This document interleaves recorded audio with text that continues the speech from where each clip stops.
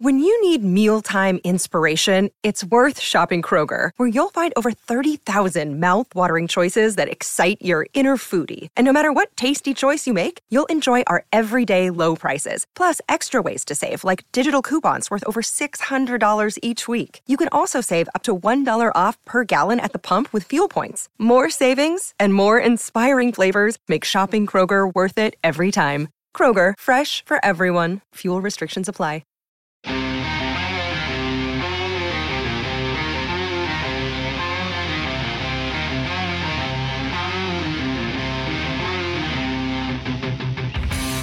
Welcome in to another edition of the PHNX D-Backs podcast right here on PHNX. My name is Derek Montilla, formerly known as your mayor of PHNX.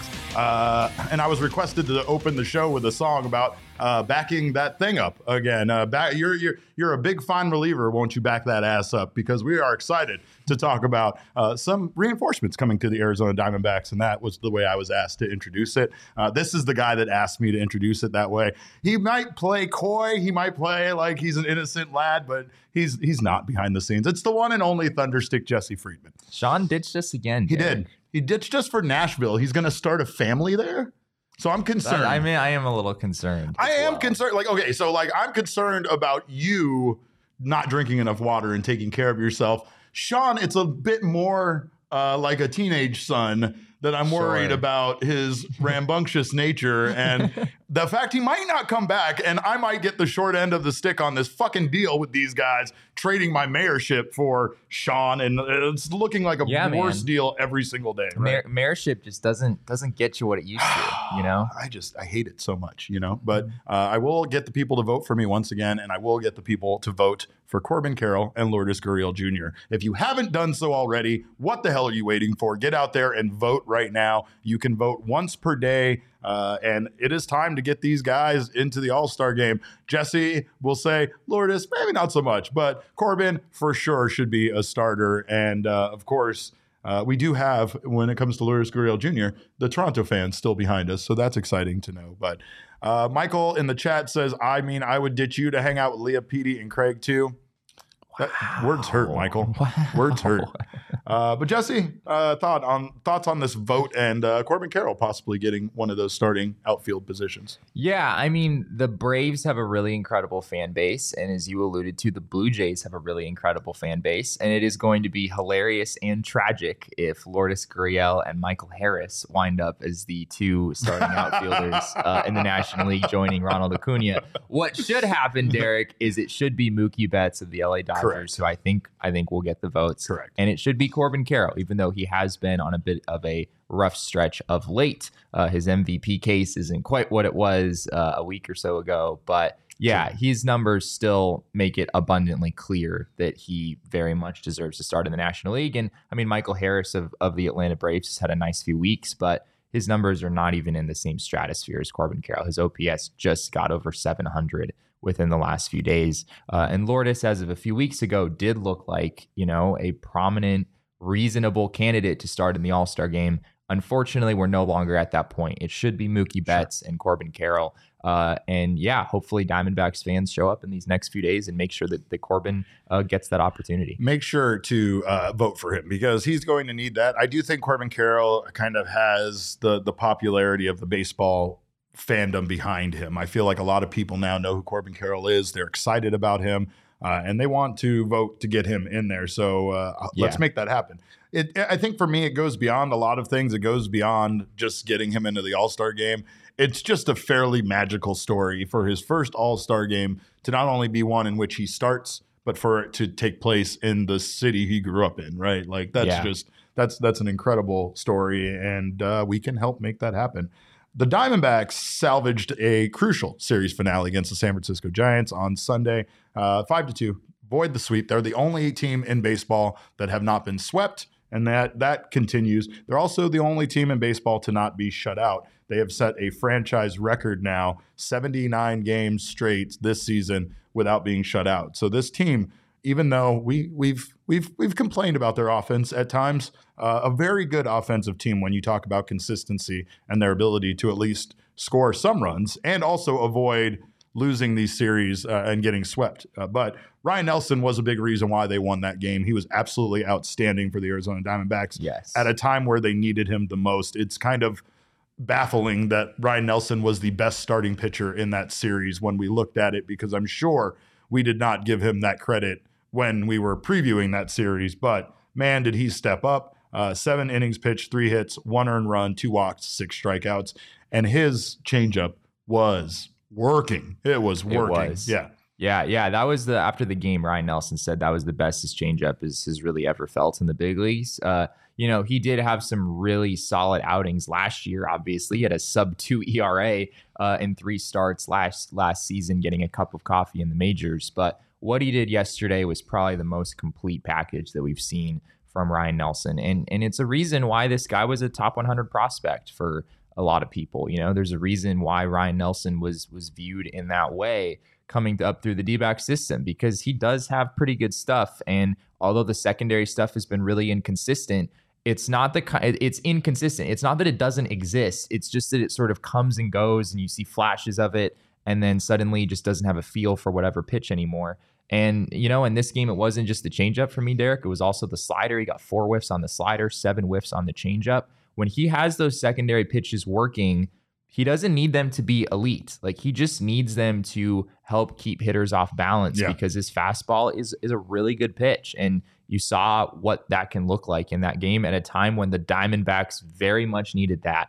I think the mood around here, Derek, in this world of Diamondbacks that we live in, the mood would be very different coming into today if the Diamondbacks had not won that Sunday game. I mean, you'd be looking at a sweep. You'd be looking at a half-game lead in the NL West, but Ryan Nelson came through in a big way.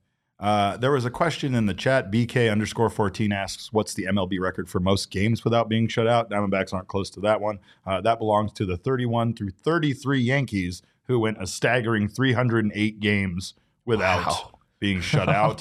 But more recently, the 2018-19 Yankees went 220 games without being shut out. That's over a season. So a lot of these are teams so for the top 5, pretty much they all finished an entire season plus without being shut out. So the Diamondbacks have a long way to go in regards to that. But as far as franchise history goes, they are there. And honestly, it kind of makes sense with this team and their ability to win at times in ways that, we've talked about. They've won in a lot of different ways. They've had a lot of different guys step up. On Sunday, though, we did have, once again, a little bit of a scare. It wasn't exactly sexy time with Scott McGough. It wasn't lights out, blow out the candle, put the kids to bed, Scott McGough. But he did end up able to keep the game from, as Jesse would say, he bent, but he didn't break in that game, going 1 1/3 innings, giving up 3 hits, no runs, 2 walks, 2 strikeouts. And again, wasn't solid, but still went out there and did his thing. His splitter wasn't really working that well for him. But again, Scott McGough, definitely a guy that continues to have value when it comes to, coming out of the pen for this team. What's really wild to me is I came away from that outing also thinking that he didn't really have a splitter. And then I look back at the numbers and he had 9 whiffs in that short of an outing is really incredible. 5 on the splitter. He got whiffs on 5 of 13 swings there, on 3 of 7 swings on his 4-seam fastball. He also got a whiff on his slider. He didn't get charged with a run, but a run did score while he was out there, right? Yeah. So he still keeps his He score. allowed an Andrew Chafin inherited runner. Yeah, so score. He still keeps a scoreless streak, right? Because he can have a pretty long scoreless streak. Yes, technically. But yeah, he just wasn't really in the strike zone. That was really the difference. Only 39% of his pitches yesterday were actually in the zone. Which it doesn't need to be that high because you are getting a lot of chase on pitches out of the zone, but it probably needs to be higher than 39%. But helpful that the Diamondbacks have an off day today, so he's able to get a day off after throwing 38 pitches in that game on Sunday, which is probably about as many as the Diamondbacks would possibly be comfortable with him throwing. This off day couldn't come at a better time. We know they should have had an off day when they went to D.C. to play the Nationals for that makeup game. So this particular off day, I think 17 games in a row they've played, 17 days straight. They really need this one. Saturday didn't look so great. Diamondbacks, of course, once again in this series, they looked good at times, but they just couldn't keep the Giants from scoring. They couldn't keep the Giants from scoring at critical times. Right. Merrill Kelly was not good in Saturday's game. He gave up 5 earned runs, 7 runs total, 10 hits in 5 innings. It just was probably his worst start of the season because Merrill has quietly been, right up there with Zach Gallen as far as consistency and as far as performance goes. But, they just had everything going wrong for them. You had Corbin Carroll making a really big mistake on a routine fly ball that ended up being tremendously important in this game. So a lot of mistakes. And again, we've talked about the Diamondbacks just needing to play cleaner baseball in order for them to continue to win.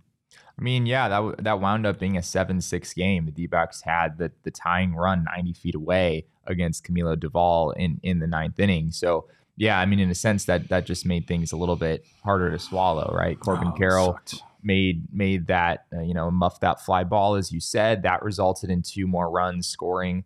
Merrill Kelly, though, was not good at all. 5 innings, 10 hits, 7 runs, 5 of those earned. 2 walks, 2 strikeouts.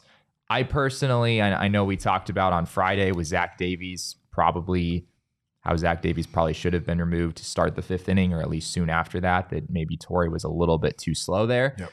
I mean, I know I kind of get it with bringing Merrill Kelly out for the 6th inning because he's been so good for this team. I don't really have a huge criticism of that, but it was clear that he just didn't have his best stuff in this game. And, sure enough, you bring him out in the 6th inning. It's a walk and a 2-run homer. And that also you could view as being the difference in this game. So a very winnable game in a lot of ways for the D-backs. They, Christian Walker cleared the bases with a double at one point. You felt pretty good about the D-backs' chances of winning. But yeah, between Merrill Kelly just not having his best stuff, I think the D-backs had a runner at third, 1 out. At one point in this game, weren't able to score that run. A lot of different ways where the D-backs could have won this game, and they just weren't able to do that. They weren't atrocious with runners in scoring position, but the Giants were just better. And the Giants it felt like whenever the Giants started getting on a roll, they did it together. They were able to get hits in bunches in both of those wins. That's how they've gotten to this point. The Giants are kind of a scary team. When we talked about this NL West on Friday, nobody really wanted to give them credit, but they're doing this without some of their best players right now, and those guys are still going to come back. So when we get some of these teams in NL West up to 100% as far as their rosters go, the Dodgers, the Giants, it's going to be a scary couple of last months. I think it's going to be interesting baseball. We're going to have a lot of crucial games against NL West opponents, but this Giants team shouldn't be taken lightly. Let's take a look at the numbers from this series. Kind of tells the story a bit. This series was very, very close. Literally, the Giants won the entire series by 1 run. There was a winnable series in San Francisco for the Diamondbacks, and they weren't able to capitalize. But very similar here in hits, errors, starting pitching, ERA, big part of the reason why the Diamondbacks lost this series. Yeah. The Giants got 2 really great starts in the series, right? Logan Webb and Anthony DeSclafani, and then they had their bullpen game, which really didn't work out very well. The Diamondbacks did score a number of runs in that game. But yeah, when the opposing team hits 407 with runners in scoring position across 3 games, it's going to be tough to come out on top. But as we said coming into this series, Derek, this was not well laid out for the D-backs. You only had Merrill Kelly going in this series, right, out of him and Gallen. And then you also had both Davies and Ryan Nelson pitching, who obviously have struggled recently, whereas the Giants had DeSclafani and Logan Webb pitching. So, and the Giants came in as basically the hottest team in baseball, or one of the hottest teams in baseball. So I think taking 1 out of 3 in this series, as I said on Friday, is fine. It's not what you want, and it does sort of feel like the D-backs might have left something on the table here, but it's fine. You can absolutely move forward. You still have a 2.5 game lead in the NL West. Not the end of the world how this thing turned out. Completely agree. But it feels like at times, especially that's why it's funny to take stock about where we're at with this team. We would have probably killed to have the Diamondbacks be in the position they're at currently, right? 47-32 with a 2.5 game lead in the NL West and leading the division at this point of the season. We are 4 days away from the end of the month. We're almost in July. We're almost to the All-Star break, and the Diamondbacks have not only maintained the lead in NL West for the majority of the season, but they've been able to, beat some good opponents. But they're going to need to do that now. Now is where things kind of shift gears and get to where they are. They have a much more difficult schedule. They have the Rays coming up, and what they're going to need is they're going to need guys to perform the way that some of these young guys have been performing since coming back from the minors. And that would be Alek Thomas and Jake McCarthy. Yes. Both of these guys have been incredible for this team. Alek Thomas, the young king, has returned. The young king has absolutely returned. Let's take a look at Jesse's tweet that pretty much tells the tale of what these guys have done since returning. I mean, my God, I know it's only 25 plate appearances, but Alek Thomas slashing 400, 640. Good God. The number that really stands out to me more than anything is 14 on Jake McCarthy's ledger. The man has 14 stolen bases, Derek, in 102 plate appearances. What? I wrote over the offseason at one point how I thought Jake McCarthy actually could steal 60 bases this year, given the new rules and everything. Obviously, doesn't look like that's going to happen, just given how much time he spent in the minors and whatnot and how slow he started. But yeah, like he's on that kind of a pace. Like Jake McCarthy is stealing bases at an alarming rate. And he doesn't need to hit 320. He doesn't need to slug even 450. With his 308, 366, 418 line since being called back up from the minors, there's so much value there for the D-backs between his defense and his base running. And I mean, talk about a pesky number 9 hitter, right? I mean, Jake McCarthy is like the number 9 hitter that every team would dream of, right? And Alek Thomas, man, the mechanical changes are not super obvious. They've talked a lot on the broadcast about how the leg kick is still there, but it's toned down a little bit. We were kind of monitoring his time in Reno and some of the adjustments that were being made there. It seemed like those things were sort of consistent. But yeah, he's doing the thing. Like he's actually hitting line drives. He's not rolling over the top constantly. He's shown some power with 3 doubles in that home run. And you're at the point now where you kind of feel like Alek Thomas might just be a pretty darn good player the rest of the way. It's amazing how when you have a 23-year-old kid like that who has the ceiling that he does, sometimes it's just a matter of making a few quick adjustments and you're right back to being the player that people thought you could be. Taking a step back when it comes to Jake McCarthy played 22 games in Reno this season. That's just a reminder. He's only played 49 major league games this year. And Jake McCarthy is currently 8th in the National League in stolen bases. That's wild. That is crazy.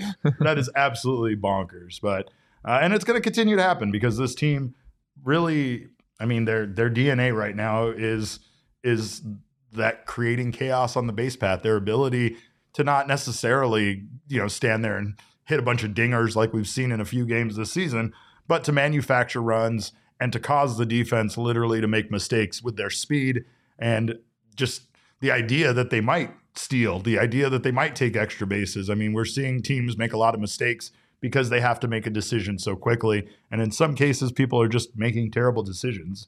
But Alek Thomas and Jake McCarthy aren't the only ones having an absolutely crazy June. Ketel Marte and Christian Walker have both absolutely stepped up for this team. I don't know if it's the all-star snubbing. I don't know if it's just the fact that these guys are absolutely solid baseball players, and it sometimes takes a little while, but they absolutely have come around.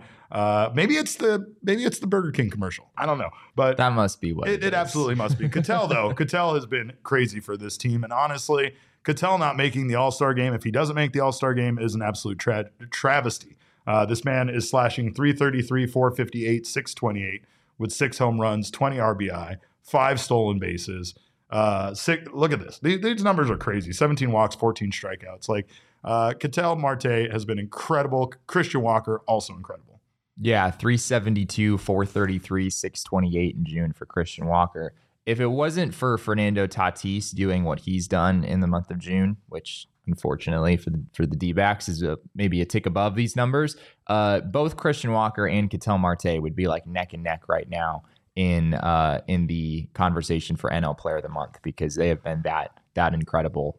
Christian Walker, you see here on the graphic, 3 homers. He also has 13 doubles in the month of June, which is a ridiculous number of doubles to have at this point in the month.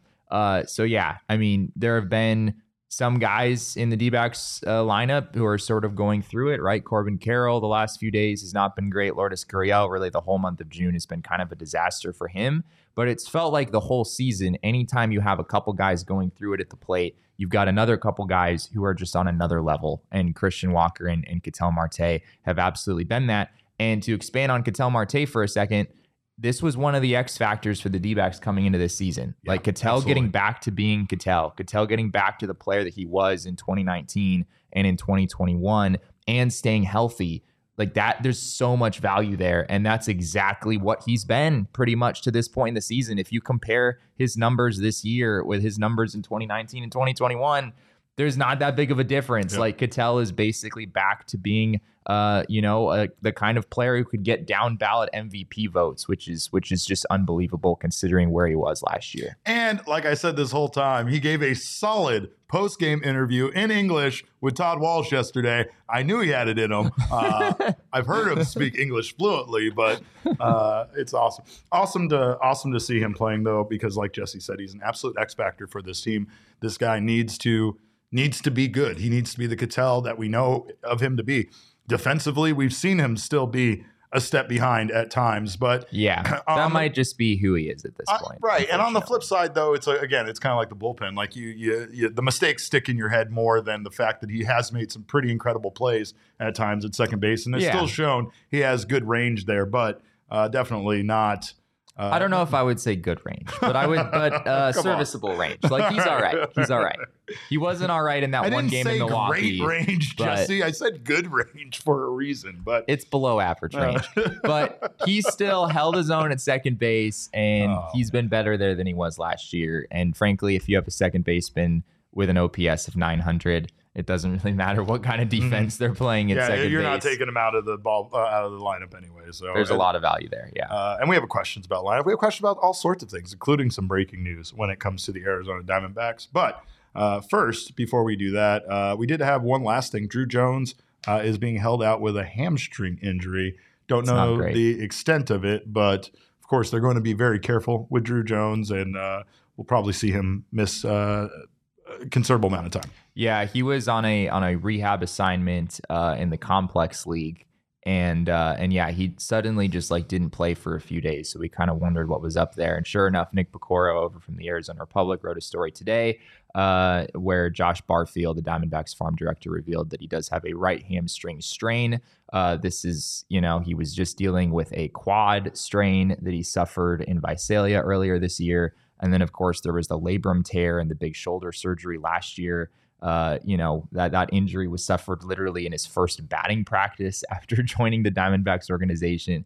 He has had just horrifically bad injury luck to this point in his pro career. And it's unfortunate, right? I mean, Drew Jones's ceiling is still sky high. He's only played 14 professional games. He hasn't played well in those games. If you look at the stats, you're going to be like, oh gosh, this man got a $9 million signing bonus. That doesn't seem right.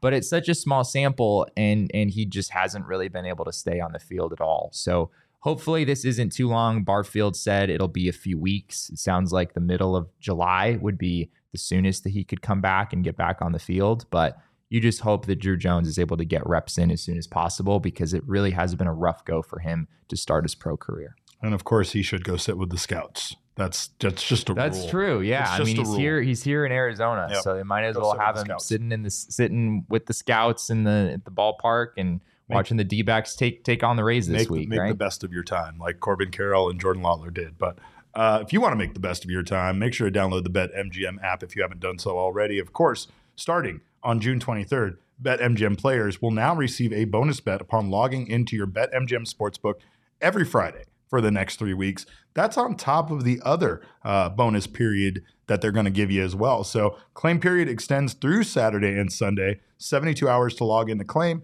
and then 72 hours to use the bonus bet after you log in. So log in at any point during the weekend and claim your bonus bet on the house. It's just one of the many benefits that you can get by downloading and being part of the BetMGM app. If you haven't signed up for the BetMGM app, use bonus code PHNX. There's a few different offers depending on where you live, but for our AZ audience, place your first bet offer and receive up to $1,000 in bonus bets if it loses with BetMGM. Again, make sure you use bonus code PHNX. Check out the show notes for full details. And now listen to Shane talk about the disclaimer.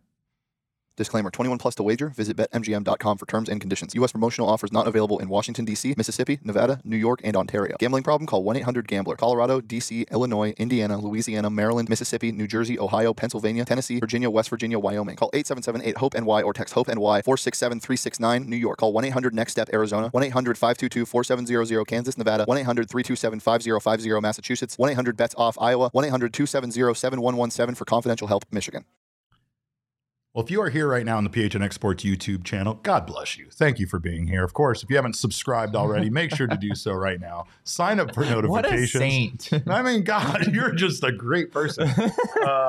But you'd be the best person if you left us a little thumbs up. Of course, if you're listening right now on your favorite audio podcasting app, make sure to subscribe there. Sign up for sign up. That's on the other thing. Leave us a review. We like the reviews. Leave us a review. Let us know how we did. We always appreciate the feedback. Most importantly, grab yourself a PHNX Diehard membership today. Become part of the PHNX family. Not only will you get a free gift certificate for $50 to Mountain Mike's, you also get a ranch card for Dobson Ranch and a free piece of merchandise from the PHNXLocker.com. Hat, shirt, whatever you want. You also get 20% off all future purchases. You get access to our members-only Discord lounge, which is the best place to be an Arizona sports fan. We just scream in there about the Arizona Diamondbacks. We scream, we send memes, we attack. We meet personal attacks on athletes. It's a fun place to be. Join us there. Of course, you also get access to Jesse's newsletter, Full Count, as well as so much more, including discounts with our partners, special merchandise, and of course, discounts on events that we have, like our takeover events. So make sure to join us with a diehard membership and join us at our takeover events too. They're a whole lot of fun. We got one coming up in July. But that's in July. This is June. Diamondbacks are winning a lot in June. And of course, today is a day that you guys all know what we do around here. Every week is Shark Week. Every day is Earth Day. And every Monday, we go to the mailbag. Mega Ran, let's go. My mailbox, always something interesting in my mailbox. I try to get to everything in my mailbox. And then once in a while, there's a letter that makes me go, wow, wow, my mailbox. Oh man, I'm so sick of that guy's voice. We spent a whole lot of time in a car together driving between Does he sing you the Mailbag Monday song? Oh no, when he you guys doesn't hang sing. out? No, he doesn't sing to me at all. As a matter of fact, we're not allowed to listen to his music when we're in a car together. That's the kind of guy he is. He's that humble. But I did get to hear, by the way, I should say, I do get to hear his music sometime. On our last trip, I got to hear his new children's album that is coming out, and it made me tear up. It's beautiful. So if you are a parent, it is a must-have for your kids, and of course, keep your ears up for that one. But I'm done promoting his stuff. I'm promoting my stuff. It's this show. It's Mailbag Monday. Damon, what do we got for our first mailbag question? Brett Lee Johnson. I feel like I should scream when I do Brett Lee Johnson's questions. With Justin Martinez being called up. Oh, I'm sorry. Who do you see him replacing, and who do you think he's here for? More of a long relief, 2 to 3 inning guy, or more for 6, 7, 8 innings?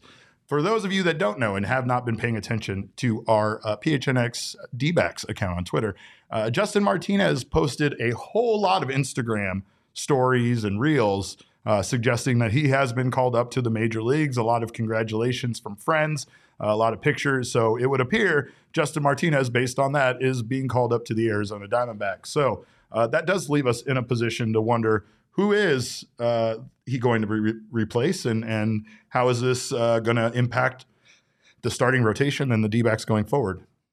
It's not a super easy question to answer, frankly. And it is also a little odd that the Diamondbacks are bringing up Justin Martinez and they're not bringing up Kevin Ginkel, who pitched really well for this team and got sent down anyway. It's an interesting move here by the organization, but we can kind of go process of elimination here. Yep. I'm going to go with the relief pitchers because I don't see any moves happening in the rotation. Of course, everyone wants to know if Zach Davies is being DFA'd. Like 20 of the questions that were responses to this and the other tweet were basically Zach Davies getting DFA'd. I don't see it. Not at this point. I will say this, just playing devil's advocate. The only way I would see it is if maybe we see Dre moved up into the starting rotation. But they can't do that. They can't do that at this point. They've already said that they can't stretch Dre They've already said that they see anymore. They could use him as like an opener guy, though. Right. So I guess they could use him as a starter in that sense. But that's very much not likely. I think that, what we heard from them is that Dre is going to maintain that role in the bullpen. But that, if you're asking, that's the only way that it could possibly this move could possibly impact Zach Davies being sent. Unless unless there's some sort of injury, I guess that would be Sure. the other thing. Sure. But yeah, so if we're just focusing on relievers, I don't think you're sending out Austin Adams. He's been good. Miguel Castro clearly off the table. Andrew Chafin clearly off the table. Dre Jameson's been pretty good. I don't see that. Scott McGuff, obviously, there's no way that's happening. Too sexy. Right, exactly. Leaves you with 3 guys: Joe Mantiply, Kyle Nelson, Jose Ruiz. Those are the guys who have been a little bit inconsistent in the bullpen. But even among those, I don't think there's really an obvious choice here. Joe Mantiply, right, the All-Star last year, just came back from injury. Yeah. He has not pitched well recently, but I don't know if you're ready to pull the plug there. Kyle Nelson has not been good of late, but he actually was quite good in his most recent outing, I believe on Saturday in this series. Was really good in that game. And then Jose Ruiz is tricky because he doesn't have any options left. So if you're going to move on from Jose Ruiz, then you're moving on from Jose Ruiz. You're allowing him to depart from the organization. Maybe the D-backs are at the point where they'd be willing to do that, but they don't need to. Justin Martinez is already on the 40-man roster, so they don't need to make a 40-man roster move in order to make this happen. So it feels like one of those 3 guys to me, Derek, but as far as who it is, I don't know. There could be something else at play here. And we might just kind of have to wait and see how this unfolds. Absolutely. And we probably won't hear anything today because it is an off day. So most likely the corresponding move and making that news official will happen tomorrow. So we will bring you more information on that once it does. I personally think it's going to be Kyle Nelson. But honestly, there's not a lot of left-handed options in the bullpen. Is Justin Martinez left-handed or is he right? Justin Martinez is right-handed. And So- we should probably talk about how Justin Martinez throws 100 miles an hour. We absolutely should. And has a pretty filthy splitter. Also throws a slider, which is not as big of a pitch for him. It's actually pretty much an identical pitch mix to Scott McGuff, actually. Just like add 5 miles per hour to the fastball. I like that. That sounds hot. That sounds sexy. But of course, throwing scoreless innings is sexy. And I know this very much impacts Brett Johnson because I believe Brett Johnson has the entire rainbow of Justin Martinez cards. Yeah, or something. rookie cards, autographed rookie cards. Yeah, everything. Brett Lee Johnson has it all. Best of luck to you, sir. What else we got? Buddy CWP, Cactus on Ice asks, what would you consider to be the greatest strength of the D-backs in the first half, and what is the biggest area of improvement for this team in order to stay in the playoff picture? Fantastic question. I would say the greatest strength of this team would probably be taking a step back to what I said earlier, like not manufacturing runs, but their ability to make things happen on the base path, to score runs based on the fact that they take advantage of mistakes the opposition makes. They take advantage of lackadaisical play and take extra bases. Jake McCarthy will get on first on a ground out somehow, and then he'll still second and third. He'll make an out essentially into a triple before the next guy is even at the dish or before the next out is recorded. So I really feel like that is their best ability, is to just make things happen offensively when they don't really have a lot going on. I mean, we've seen it also be, kind of go in an area where they all can kind of slump at the same time. But this team this year has just had a wide array of contributions from everybody offensively. Yeah. That's why we kind of laugh about the Pavin Smith stuff, because even though Pavin Smith doesn't have great numbers, and even though Pavin Smith hasn't been very good at the plate, the times he has been good have been critical for this team to win games. And he's just one of those guys that at times have stepped up and helped this team win. That's probably one of their best attributes in the first half. The offense for me is, just the offense as a whole. The D-backs right now are 5th in the league in OPS with a 768 OPS, which is pretty darn good for an entire team to have a 768 OPS. Above the Dodgers, by the way. Yeah, the D-backs have scored 409 runs this year, which is tied for 4th in baseball. No matter what way you look at it, this offense has been elite, frankly. And that's why the D-backs are where they are. I know Zach Gallen and Merrill Kelly have been great, but the rest of the starting rotation has been so poor that the starting rotation as a whole isn't really a strength. The bullpen has been significantly improved from last year, but I still wouldn't say it's been a strength. I wouldn't really say it's above average. It's kind of been around average. But it's not a problem. Like starting pitching has more been the problem for this team when you talk I would about agree with that. problem. It's starting pitching. It's their starting pitching is so problematic that it's kind of shocking that they have this record, considering the inconsistencies they've had, some of the ERAs on the starting pitchers that aren't Merrill Kelly and Zach Gallen, and honestly, just the fact that they've had so many young guys in the rotation trying to balance out this team that is way better than they have business being. No, by the way, look what you guys are People doing. are trying to look what you guys are doing to the poor guys in the chat. Zona Tucson, no, Zach Davies did not get DFA'd yet.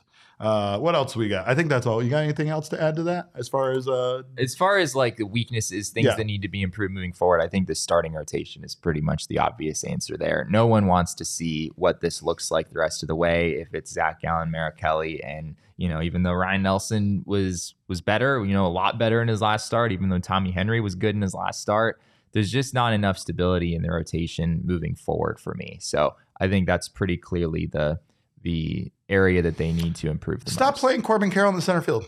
Just stop it. Just stop it. Okay. I'm not saying he's not capable of playing center field. Just stop playing him in center field. Let's just keep him on the corner. That's an interesting take. I don't want him in center field. I feel like the majority of the mistakes we've seen him make has been when he's playing center field. And I don't know what it is about that position, but I just don't want him there. I mean, if you have Alec Thomas in the majors, then yes, there really is There's no reason. No need to play Corbin and honestly, Jake McCarthy should play center field over Corbin. That's my opinion, but that's just my opinion. That's just one humble man's opinion wearing an Iron Sheik shirt. What else do we got, Damon? B. Brian 3921 on Twitter asks, is there a reason as to why starters haven't been announced for the Rays series? Yes. Possible change in the rotation. Jesse, do you have any answers as to this kind of intriguing question? I don't know if it's the change in the rotation. I don't know really why there isn't any, because usually the probables, even if they're not correct, are usually still out there. You usually have a probable or two in the series. Yeah, right. Yeah, I mean they're not going to reveal them until they pretty much know who it's going to be. Mm-hmm. But yeah, it is a little interesting the Rays, although as of right now I'm not seeing a starter for the Rays on Thursday. I think they have starters locked in. Yeah, they have Zach Eflin on Wednesday and then Bradley starting on Tuesday. But yeah, I do wonder if the Diamondbacks are looking at moving Zach Davies back. I don't think the D-backs are going to DFA Zach Davies, but I do think they might be considering moving him back. They don't technically need him to start until Saturday, I believe it is, in Anaheim.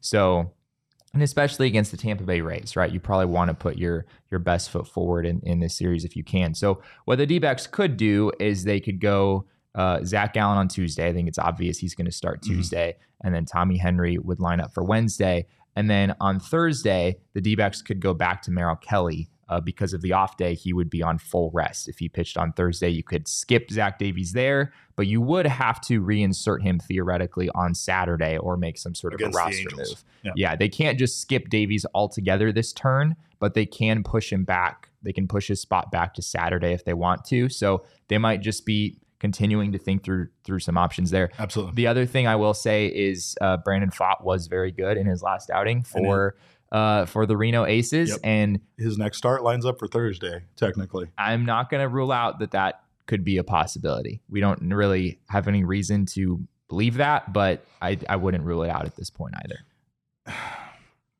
I mean, are you ready to just have Brandon Pfaadt power his way through it and figure out at a major league level? Like, what more does he need to learn in Reno? I mean, what? Because that's what we see. It's a fair point. We see him kind of get back into a groove and then do well in Reno. Sometimes he kind of can fall out of it, but it's not for too long of a period of time.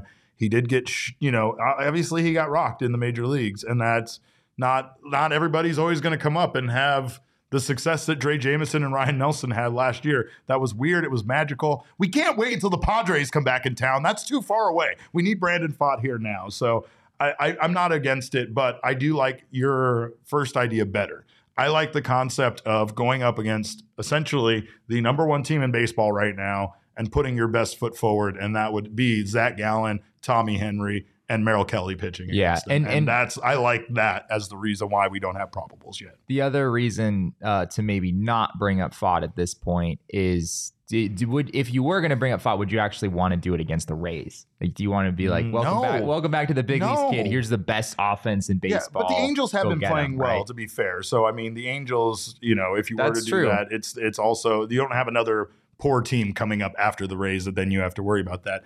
Also, if he doesn't start against the Rays, we get into that whole thing of, well, he has to make his next start in Reno, and then that's going to push off his potential being called up another week or so, right? So. I also don't understand, like, if you were to bring up Fott in the next few days, you're still probably not DFAing Zach Davies for reasons we discussed earlier. So, like, whose spot is he here to take? Like, if you're going to bring up Brandon Fott, you want him to have a rotation spot, I would think. You're not DFAing. So you're not DFAing Zach Davies.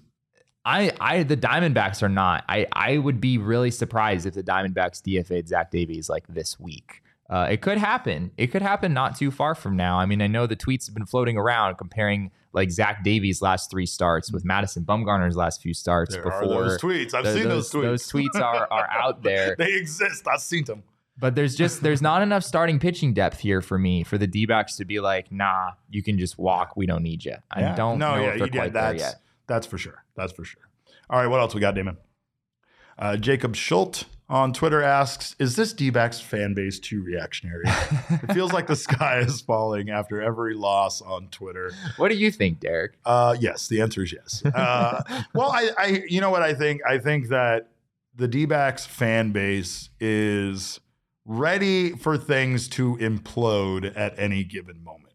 And I think that's the worst part about how the history of this team has caused us to have trust issues, right? Like, you don't believe that this team really is as good as it is, despite the fact that Jesse read off the numbers to you that he did. They are an elite team offensively, and they have 2 of the best starting pitchers in baseball. That is the reason why the Diamondbacks are in first place in the NL West. Yeah. That is the reason why the Diamondbacks continue to have success.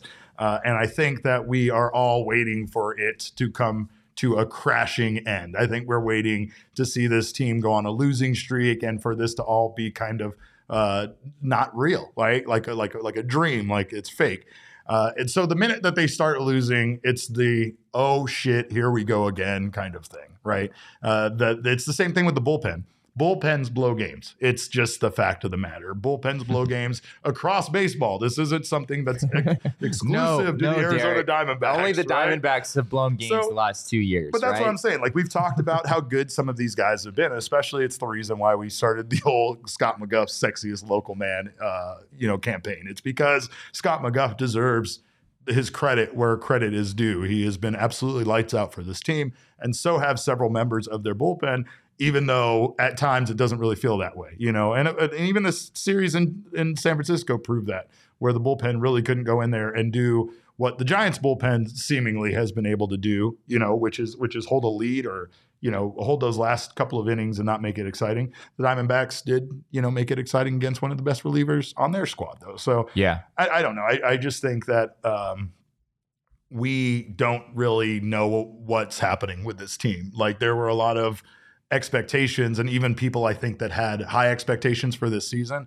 I think the Diamondbacks are even surpassing those expectations. So there's just that feeling out there, that sense of dread that the other shoe has to drop eventually. I feel like that's why everybody's so reactionary right now with this team. I think that's fair. I'm just very amused at all the comments people are making in the chat right now about at least saying, I think we all have PTSD from past seasons like 2018. Charles Woodall Pike, it's never if things go wrong for Arizona sports teams. It's just when. If you're an Arizona sports fan, and I get it. I mean, I'm a big Suns fan. I was a Cardinals fan, but I just pretty much given up on them at this point, to be frank. He kicked that narcotic. But yeah, I understand that the way that sports have gone in this city for a long time. And yeah, it's very much not just baseball, right? Yeah. Oh, yeah. You kind of are conditioned to expect the worst. So I understand that being a fan is an emotional experience, and you're going to ride the waves of those emotions. It also is, the D-backs are in a bit of a tough position. I mean, obviously you wouldn't you wouldn't prefer to be in third place than first place, but you do kind of have a target on your back right now in the NL West with 3 extremely good baseball teams right behind you. So the D-backs are, in a kind of a difficult position right now, being kind of the new kids on the block, a first place team, a team way ahead of schedule, and some pretty formidable teams right behind them trying to do some damage. And that's also a heavy task on Mike Hazen now to try to figure out how to shift gears when you probably had a different plan laid out when the season started. And now you literally have to throw that shit in the trash and literally go back to the drawing board and figure out what you're going to do. Oh, shoot, we're good. Oh, my God. What happened? So anyway, one more question, then we got some ad stuff to do. But our last question of segment 1 comes from Michael. Michael Rokicki. Michael asked, the sports gods offer the following trade. They guarantee the D-backs win the 2023 World Series. In exchange, Derek must give up watching wrestling. Jesse has to give up Salad and Go, and Sean has to give up Burrito Express. Derek got a for life. Really bad into the stick here, I think, compared to Sean and Jesse. I mean, they just don't get to go to one of their favorite food places.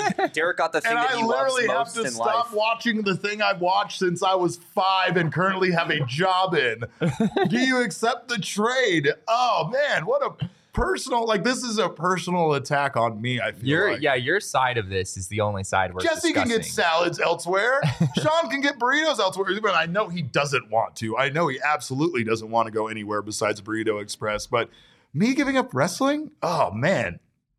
Do I get to at least read the dirt sheet still? I don't know.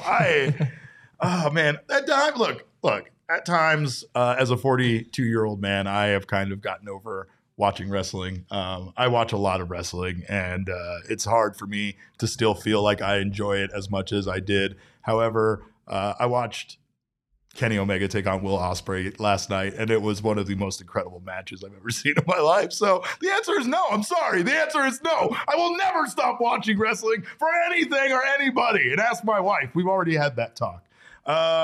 Jesse, sorry. I'm not giving you. You're still. I don't think the people are gonna like your answer. You still get Salad and Go. I know they're not. I'm sorry. I got to be honest. That's one thing people respect of me is my honesty. Connor says, but it's a World Series. I know. It's a World Series. What if it was that none of us could watch baseball ever again? Ooh, no, Jesse. Why are you doing that? You get that World Series, but you just got to be dreaming about it for the rest of your life. You don't get us anymore. We go away because we can't watch baseball. We can still do the show. We just wouldn't be allowed to watch the games. we're going to be like, I don't know, can you guys explain to us what happened in the 6th inning of that game? Because we're not allowed to watch it. We can still look at box scores and stuff, right? No, I don't like it. And Sean's not going to give up Burrito Express. I'm telling you, I know that. Sean's not giving up Burrito Express. No one here should give up Burrito Express because it's amazing. It's incredible. And they have a wide variety of delicious burritos, and I love every single one of them. They're all great. Make sure to check out Burrito Express around the Valley. They have multiple Valley locations, but of course, the best one is their Tempe location. Forks up all the time. They also do all sorts of wonderful community service, and they support ASU athletics and athletes. They also have some sponsored athletes. So we thank them so much for being a part of our thing that we got going on here. We thank them for their food. Their burritos are always incredible. Grab a burrito and follow Burrito Express on Twitter at BurritoEXP. And make sure to give the homies a shout out. Also, before we get on to more mailbag questions, we've got to thank our friends at More Furniture for, of course, furnishing Jesse's house, furnishing my house, furnishing the apartment. They've sold out of Chase Lounges all because of us. And Jesse is mostly the reason why that's happened. So if you wanted a Chase Lounge, sorry, you're out of luck. Make sure you wait until they come back into stock. But check morefurniture.com, of course, to keep an eye on their wonderful stock. Get whatever you want except a Chase Lounge because, again, sold out. But they helped us furnish our studios, and we couldn't have done it without their white glove delivery service. So do not sleep on that. Save big on the best furniture in the Valley when you head to morefurniture.com. And now we have some more Mailbag Monday questions. What do we got, Damon? Silas asks, at Silas on Twitter, asks, does Lovello have final say on the lineup card, or does the front office dictate who should be playing? Some of the decisions truly seem bizarre. This is 100% Toy Lovello. I mean, I don't know if he has someone in his ear at times. I don't know if there's other. Torrey seems like the kind of guy that takes a lot of people's advice. So I don't feel like anybody's telling him what to do, but I feel like he's the kind of guy that would at times check in with his coaching staff and other people to see maybe if they had, some input. But for the most part, Torrey does have final say on the lineup card. I think that is the reason why some of the decisions seemed so bizarre, mostly because Torrey likes to run things a certain way. And Torrey doesn't let things like hitting streaks or who's hot or who's cold or anything get in the way. He tends to have his game plan decided. It's going to be based on, the starting pitcher, and it's going to be based on his lineup and things like that. It's going to be based on who he feels like needs a day off. And he has those scheduled out. He's very much a player's manager where regardless of how good guys are doing, he feels like it's his job to rest guys and make sure that they're at their best at all times. So, I think that at the end of the day, that's the reason why his lineups seem so weird, is because he has no problem straying away from what the majority of people would do based on things like a guy just being incredibly hot, or like we've even talked about some of the series during the regular season that we feel are important. And Torrey still kind of maintains the same course regardless of the opponent. I think Torrey has the final say, but at least for me personally, I don't know. I don't know exactly what goes on there and, how much. I'm sure that the front office has some degree of input there. They have all the say when it comes to the guys they're giving him to be in the lineup. And that is very true. Torrey has made it clear at times that he has very little influence on that. Like, they might say, "Are you okay with this?" But for the most part, even if he says no, they might still pull the trigger because that's their decision at the end of the day. Is Torrey solely responsible for, Pavin Smith being the Diamondbacks leadoff hitter for the time that he was? I don't know if I would be. I mean, I would assume so. That's the direction I would lean. But the reality is that we just don't know. We don't know exactly how those decisions are made. There are some things about Torrey, like you were talking about, how he likes to give guys those scheduled days off. Those kinds of characteristics you can tell are clearly from him, and he's the one who's making those things happen. But yeah, you're right. I mean, he doesn't have the final say over who, which players he has to pick from every day, right? And so, you might have to sort of make some compromises in your lineup, knowing that maybe you'd rather have this guy from AAA in the lineup, but you don't have that option. Like, I imagine I see Torrey as the meme from Silicon Valley where the guy's standing staring out the window every time he looks at like what Kyle Lewis is doing in Reno, like another 5-for-5 night for Kyle Lewis. Hand against window. All right, what else we got? Message from Cogs. Brian Bobbitt. Brian Bobbitt asks, timing for this question isn't the best since his last start was a clunker, but is it time we start discussing Merrill Kelly alongside Zach Gallen in the Cy Young race?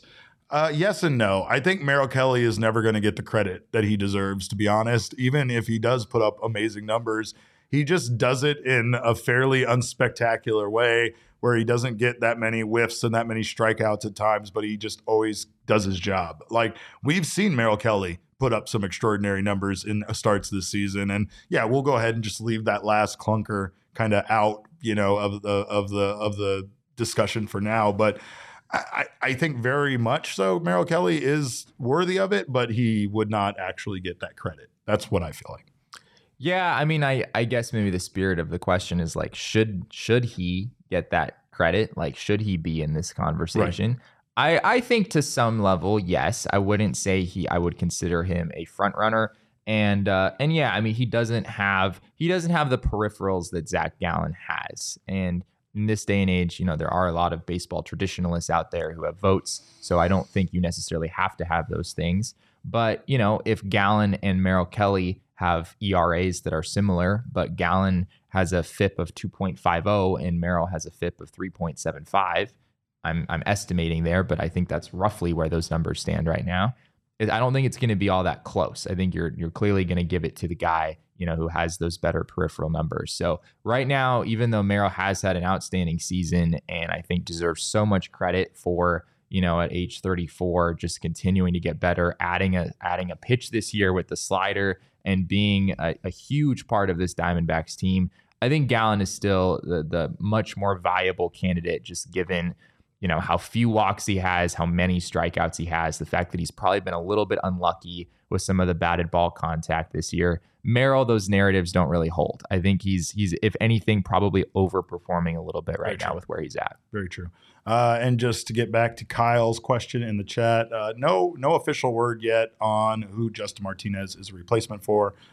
He's going to be a bullpen arm, but we don't know how things are going to shake out yet, and it's not official yet. So that remains to be determined by the team. We'll have that information for you guys tomorrow. Next question comes from Cogs, notorious troublemaker, King Snake Cogs. He asks, who is your personal favorite D-backs top 30 prospect out of Lawler, Jones, and Fott? And that's a fantastic outside of Lawler, outside Jones, of those guys, Fott, right? Yeah. So what are your thoughts there, Jesse, on top 30 prospects? I know mine. I think I know mine. Okay, go for it. Mine is going to be Davison De Los Santos. I think that guy is an absolute freaking beast. I think that the Diamondbacks are kind of holding off. And I don't know. I don't know if defensively, if he's going to come around to be able to be an everyday third baseman. But sure, if he can, I mean, that guy is I feel like the future of this team. At times, the Diamondbacks aren't doing things. Like, I don't foresee them doing anything else at shortstop, right? Because they have Perdomo there. Nick Ahmed might not be there next season, but we know Jordan Lawler is close, right? So it's like they're not going to do anything to bog down a position that they know that they have their future starting shortstop waiting kind of in the wings for. I feel like Davison De Los Santos could potentially be that for this team. And I still don't believe that he's 5'11", because the man's a beast. And I think that he's going to be very good for this team soon. Davison De Los Santos is just I mean, in theory, right? Like he's your power hitting third baseman, something the Diamondbacks really could use right now. But yeah, I mean, his numbers in Amarillo this year, he's hitting 203, 269, 310. That's a 579 OPS. For a guy who doesn't have a whole lot of defense or base running value, yeah, you're a far cry there from where you need to be. Yep. He is only 20 years old. So I think a lot of people are saying, you know what, let's wait and see. It's been kind of a disaster for him this year at AA, frankly, but he's so young that I don't think you're ready to fully move on from him at this point. This is a hard question. There's a number of different directions. There are. I felt the same way. I also had Yumin Lin, obviously, with his extraordinary pitch selection that he has, and my God, his numbers this year have been incredible. There's been like a lot of praise coming out.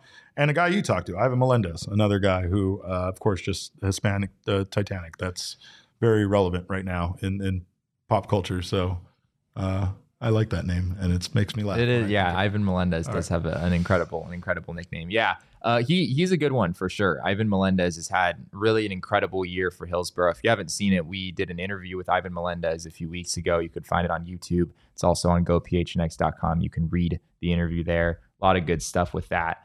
They actually, over at Fangraphs, they just released their top Diamondbacks prospect list, which I think looks pretty different from what you would find at MLB.com or other places. But there's a number of younger players here, Derek, that I think are interesting. One of them is Christopher Torrin, who is a name who is sort of caught on. They have him at 8th on the list. And he's a guy that they have listed as potentially having a 70 hit tool in the future, which is insane, right? I mean, that's big time. That's big time contact ability. So he's one guy that comes to mind. He's a middle infielder, probably a second baseman. Has a good chance to stay at second base, could be a really good defender there. And his offensive ceiling, there might not be a whole lot of power there, but there's really an incredible feel to hit. And he's 18 years old right now. So a long ways away, but there's Christopher Torrin, and there's a few other guys, which I'm sure at some point we'll have a show where we go more in depth on all those guys. But there's a few really young players that have just come up through this system. You guys brought up some of our favorites as well. Ryan Bliss, Blaze Alexander, a lot of guys playing really good baseball in the minor league system. So and it's funny because when you hear someone like Mike Hazen say that, you know, the trade market is getting a little less likely and they might have to look internally at candidates to fill roles. This team has so much good young talent. I can understand how hard it would be to want to trade some of those guys away suddenly when, again, you didn't expect the team to be this good, and now you got to make that decision as to part ways with some potential future members of this team in order to get better now, which I hope is something that they don't sacrifice for, but we'll see. Next question comes from Real Native Nick, and he asks, which starting pitcher, relief pitcher would you like to see get traded to AZ? All of them. Oh, here we go. All of them. Let's pick one. Let's take one, shall we? I will take Eduardo Rodriguez from the Detroit Tigers. He is a guy specifically with the way that the Tigers have been performing, and he's kind of been a target. He's been brought up as linked to the Diamondbacks a couple of times when we talk about potential trade candidates. I don't know how much it would take, but I feel like he might cost just a little less than some of the other names that the Diamondbacks have been linked to. And I just think he could be incredible here. I really do. I think that a change of scenery mixed with what we've seen out of his numbers already, he could be a solid number 3 in the rotation for the Diamondbacks. Man, I mean, we're about to, just so everyone knows, we're about to go like full into all the trade deadline stuff. Jesse saw what Gerald did over on the Suns. It was like, hold my beer. Our Suns writer wrote about 40 trades for DeAndre Ayton, I think. Which we have more. I think we got more trade deadline targets. Yeah. So we're in the coming weeks, we're gonna have all sorts of fun digging through all these names. But to give a name right now, I think a name we've talked about on the show before, I think Lucas Giolito would be a huge add for the Diamondbacks at the deadline.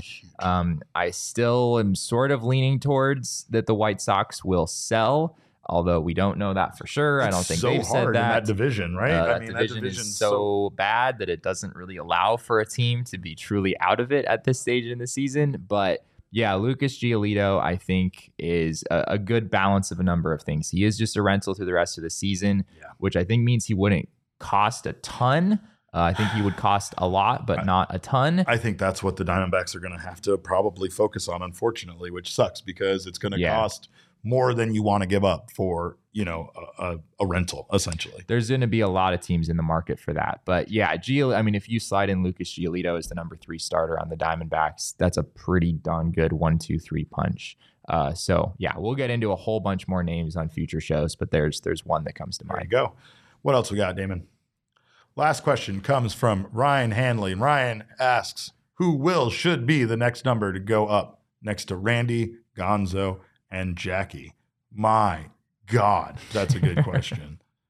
Do we think Paul Goldschmidt gets that? Yeah, honor? that's the first one that comes to mind. Yeah, I feel like it's Paul. He's on a Hall of Fame trajectory right now with what he's done with the St. Louis Cardinals, and obviously continued an incredible career there. So it's a little different, right? Because he hasn't, he very well may wind up playing the majority of his career elsewhere, depending on how long he stays in the league. But yeah, I think that would make sense. The correct answer is Corbin Carroll. That's the correct answer.